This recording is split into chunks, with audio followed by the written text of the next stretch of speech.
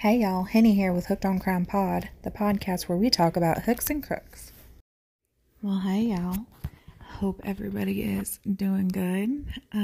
Hope you have your hooks and yarn ready or whatever craft you're doing. I have picked up multiple projects and attempted to crochet, but my crochet mojo is out of whack, and hopefully she'll get her shit together and come back soon so that way I can make some stuff I want to make. So I've been kind of working on some spooky paintings. Anyway, for anybody who wants to be kept up on the back and hip saga of the past 2 months, I have an MRI scheduled for next Friday, and hopefully we will get some more answers. Today is rainy, so if y'all hear some jump cuts in this, it is probably because I started hurting again and had to either switch out an ice pack or a heating pad because your girl is miserable. Alright. But yeah, hopefully we'll get some answers soon. Today I'm going to tell y'all the tale of Miss Bonnie Faye Wheeler Neighbors. She was born July 7th, 1939, and at age 33, she went missing. Now, her story is a pretty sad one. The whole situation's really sad. So, let's start at a happier part. Bonnie and her husband Kenneth were living the good life. Kenneth had said, "I had always known Bonnie in the way you do in a small town, but once he grew older, he became smitten." The couple met at the drive-in theater in Benson, North Carolina, and the attraction was instant. Kenneth was slightly older. He is quiet and very intelligent man, and Bonnie was loving and shy, and she was so beautiful. Y'all, I will have to put a picture of her up on the page over on facebook.com/hookedonCrimePod. She was a very lovely gal. And so, they fell in love, and their courtship was fast, and 6 months after they met, the couple were married in a ceremony surrounded by their family and friends. And at night, the two would stay up planning their future. Ken was building his accounting business, and with him being one of the first CPAs in the county, it was growing quickly. They had talked about how many kids they would have, going back and forth between, having 2 or having 3. Bonnie had son William Kenneth Neighbors III a couple of years into their marriage. And after trying to conceive again for years, Bonnie finally gave birth to another son named Arthur Glenn Neighbors. The family was living in a gorgeous, large, custom-built home. Bonnie was a stay-at-home mom, and, she would work at the church school that her children attended, and Kenneth was very busy with work, and although he tried to be home on the weekends, oftentimes work kind of kept him away. Kenneth worked down in Emerald Isle and over in Moores Head during the week, and would be trying to come home on weekends. I read that he was running the books for the city for Emerald Isle, and if y'all ever get a chance to go out to Emerald Isle, it's a freaking gorgeous. My God. One thing I'll tell you is the beach is really rocky, so wear some water shoes. Yeah, they're not cute, but guess what? Cut up feet ain't cute either. But seriously, it's a beautiful beach. It's a beautiful little town too. Sorry, paper's crinkling. I know. So Bonnie, sometimes she's lonely and she missed her husband and she loved him so dearly. But, she understood that his business supported their family, but the big, beautiful home that they had built together sometimes left Bonnie feeling isolated and, a little bit scared.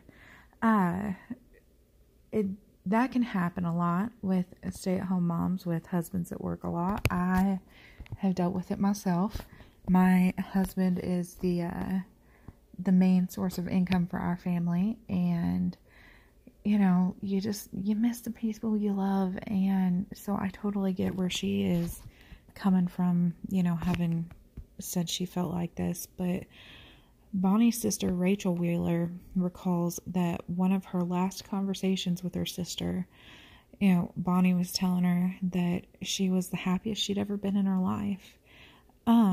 She had this new house. Yes, she missed her husband. She had her boys. She had the stuff she was doing at the church to, keep her happy. She was very much a family, church, home. That's what her life revolved around. And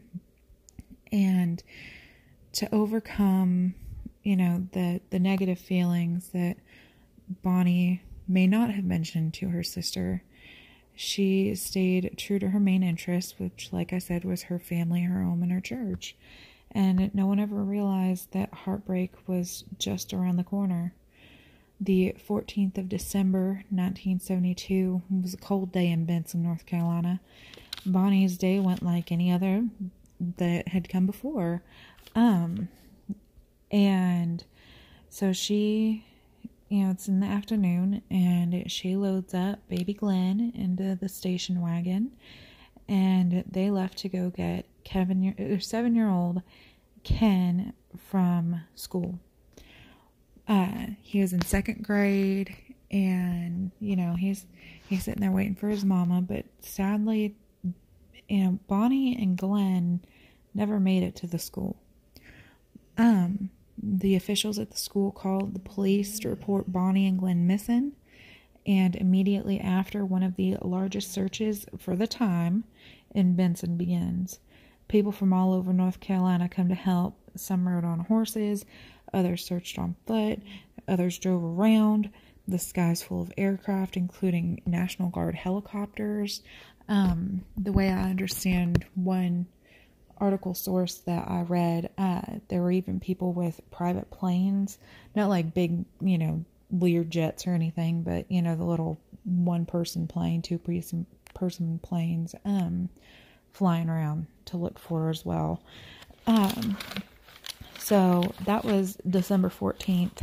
On December 15th, Bonnie's empty station wagon was found alongside of Market Street.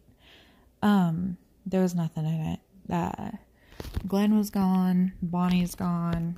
The car was empty.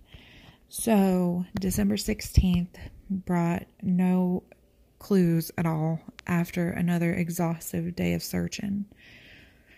But on December 17th, Olin Lee is listening to the radio, and he hears pleas on this local station for landowners to search their properties for the missing mother and baby. So, he's out there looking. His son Sherwood Lee heard a baby crying while searching near an unoccupied migrant camp about 6 miles outside of Benson.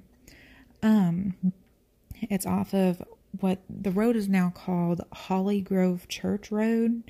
I don't know what it was called back then, but so Sherwood runs back to get his dad, Olin, and the authorities are contacted. Sadly, Bonnie had been found on a cot in the cottage in the camp, but she had been fatally shot in the abdomen twice, suffered a heavy blow to the head, and she had been blindfolded, and cloth diapers were used to bind her hands together, to blindfold her, and to gag her. Miraculously, though, baby Glenn was found unharmed, lying beside her. His cheeks were red and chapped, and his diaper was overfull, but he was rushed to the then called Betsy Johnson Memorial Hospital, and thankfully he was fine, even though he had been left in below freezing temperatures for 3 days. Y'all, it's a miracle that this kid survived, to be honest.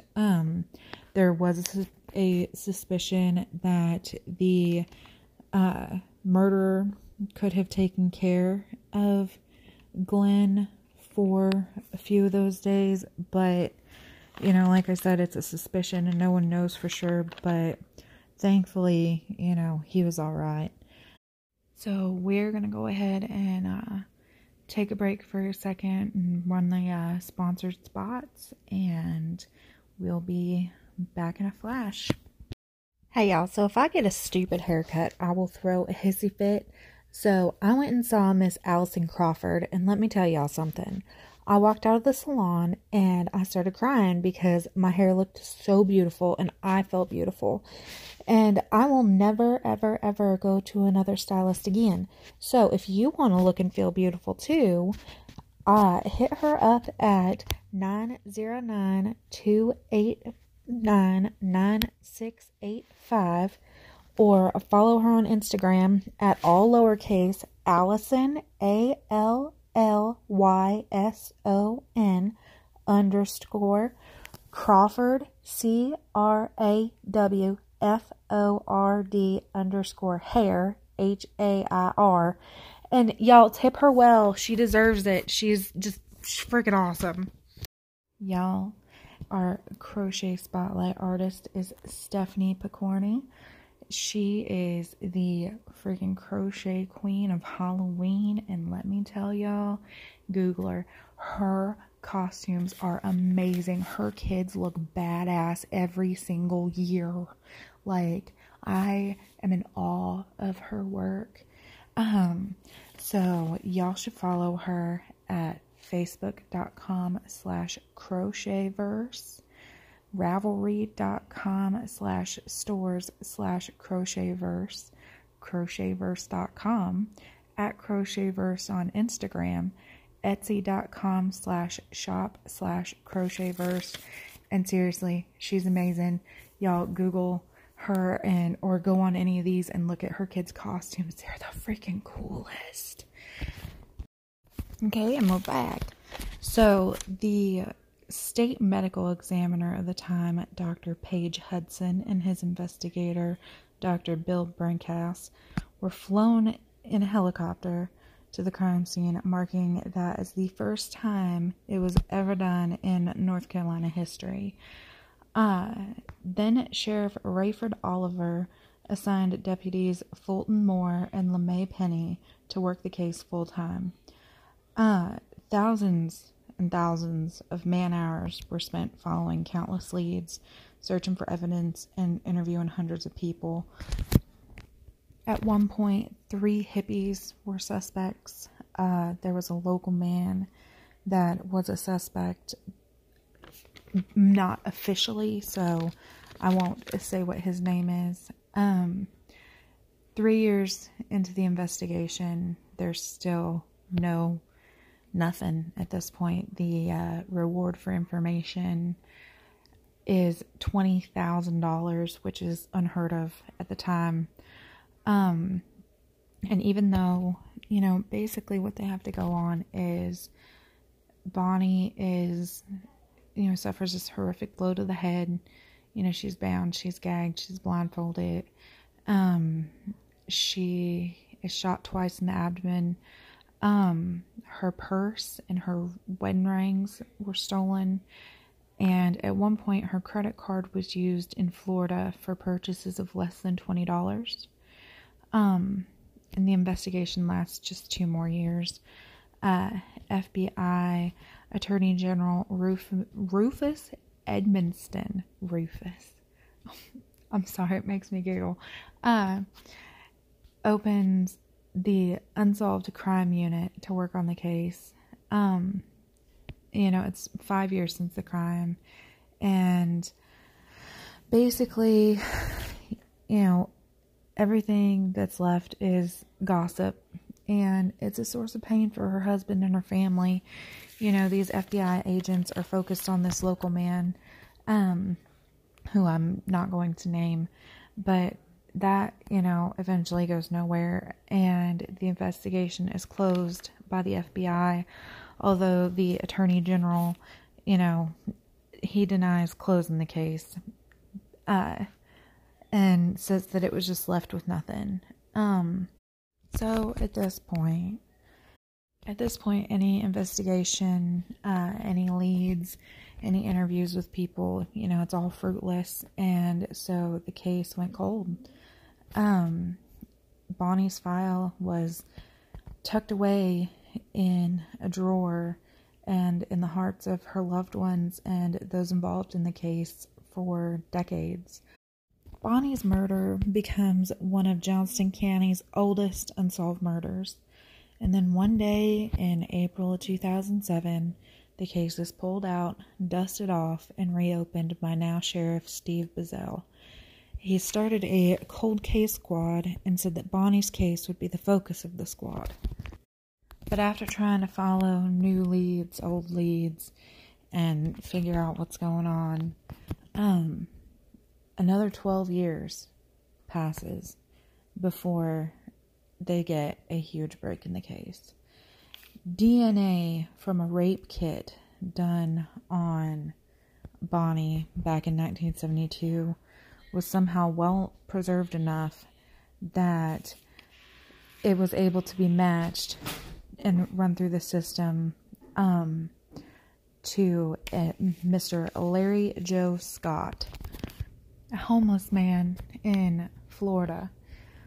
He was arrested in Manatee County in Sarasota, Florida, and was known to carry a knife. He was an alcoholic.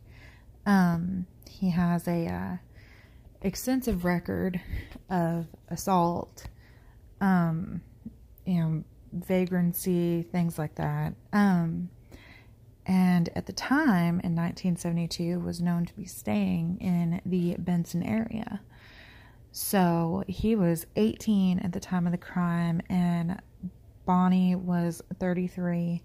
There still really isn't a obvious motive.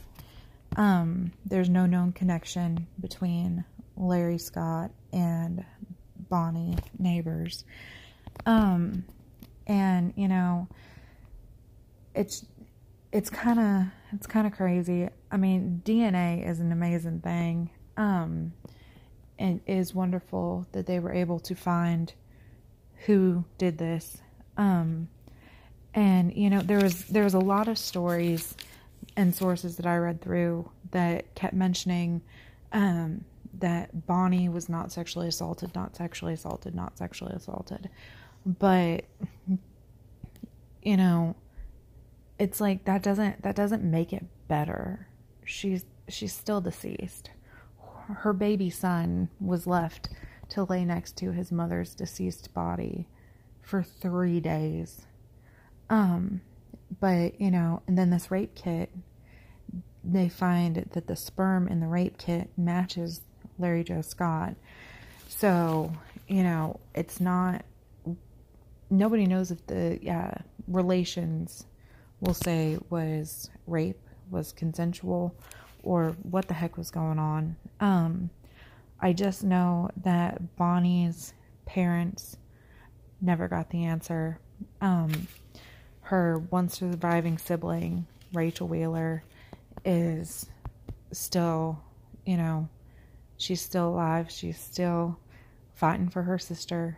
And was very pleased, I'm sure, to have been told that this man was arrested. And sadly, Bonnie's husband, Kenneth, had passed away a couple years ago.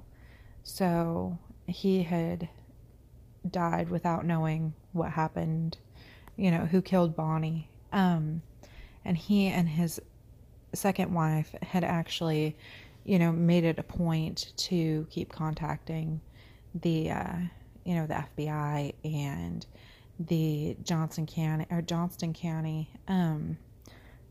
Sheriff's Office to try and keep the case going, so that they could figure it out. But,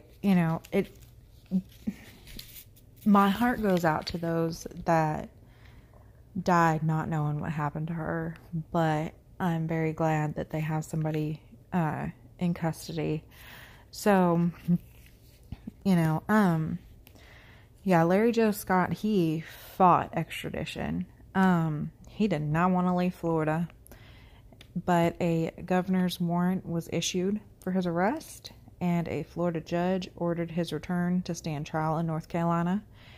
And an NCSBI plane flew to Florida to pick up Larry Scott from Manatee County Jail. And during the 2-hour trip, he was accompanied by 2 Johnston County detectives from the sheriff's office. And once they landed, he was handcuffed and put directly into a cop car and taken to the Johnston County Court. And he was held on with no bond on charges of murder and kidnapping. And he is currently in the Johnston County Jail. And that is where our story ends. Due to the pandemic hitting, and we all know it takes some time for these trials to move forward. You know, you got to get the lawyers, you got to get evidence, all that stuff. You got to get all your ducks in a row. I have never done that. I'm pretty sure I have squirrels at a rave. So if you can get your ducks in a row, good for you. But now everything is kind of stopped because of the pandemic, because of coronavirus, COVID-19, whatever y'all want to call it. So yeah, he is sitting in the JoCo jail, and I mean, I was told about this case by a friend who knew about this case, and she follows the pod. Hey girl, you know who you are. And hopefully she and I can actually collaborate on some more cases from the area. And yeah, it's heartbreaking that it took 46 years from the time that Miss Neighbors passed until he, Mr. Scott was arrested. I understand that, detective work and crime scene work and everything has advanced exponentially since then. But thank God that DNA is a thing, and that they have figured out how to use it towards these cases, because I feel like there would be a lot more unsolved cases had it not been invented. I'm invented, but you know what I'm saying, like the science put forth to understand it, and now to use it in the arena of crime. I really, really hope that this can all be, put to rest and finally be done, for her sister Rachel's sake. Rachel is the only survivor of Bonnie's family.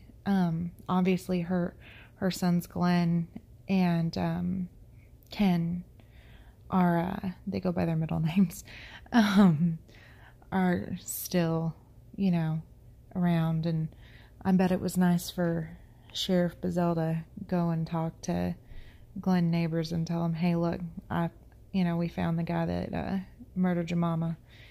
And, I feel like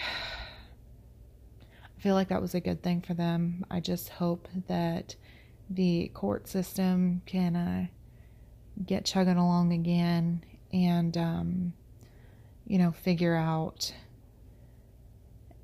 what they're going to do with this guy. He is 66, I believe, now. And,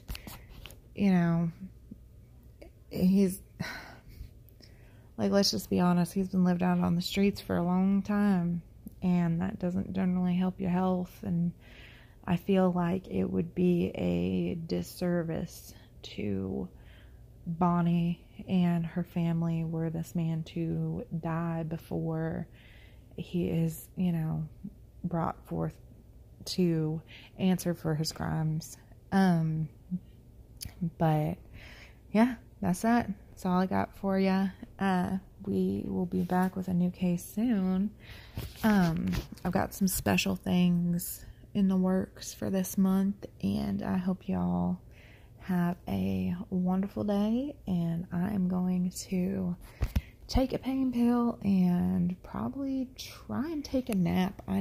Currently for me it is 9:34 in the morning. But I have been up since 4. I'm tired. And it doesn't help that my puppies are laying here next to me snoring, and being adorable. And, yeah, they need snuggles. So I hope you all have a great day. Stay safe and get to hooking. Love y'all.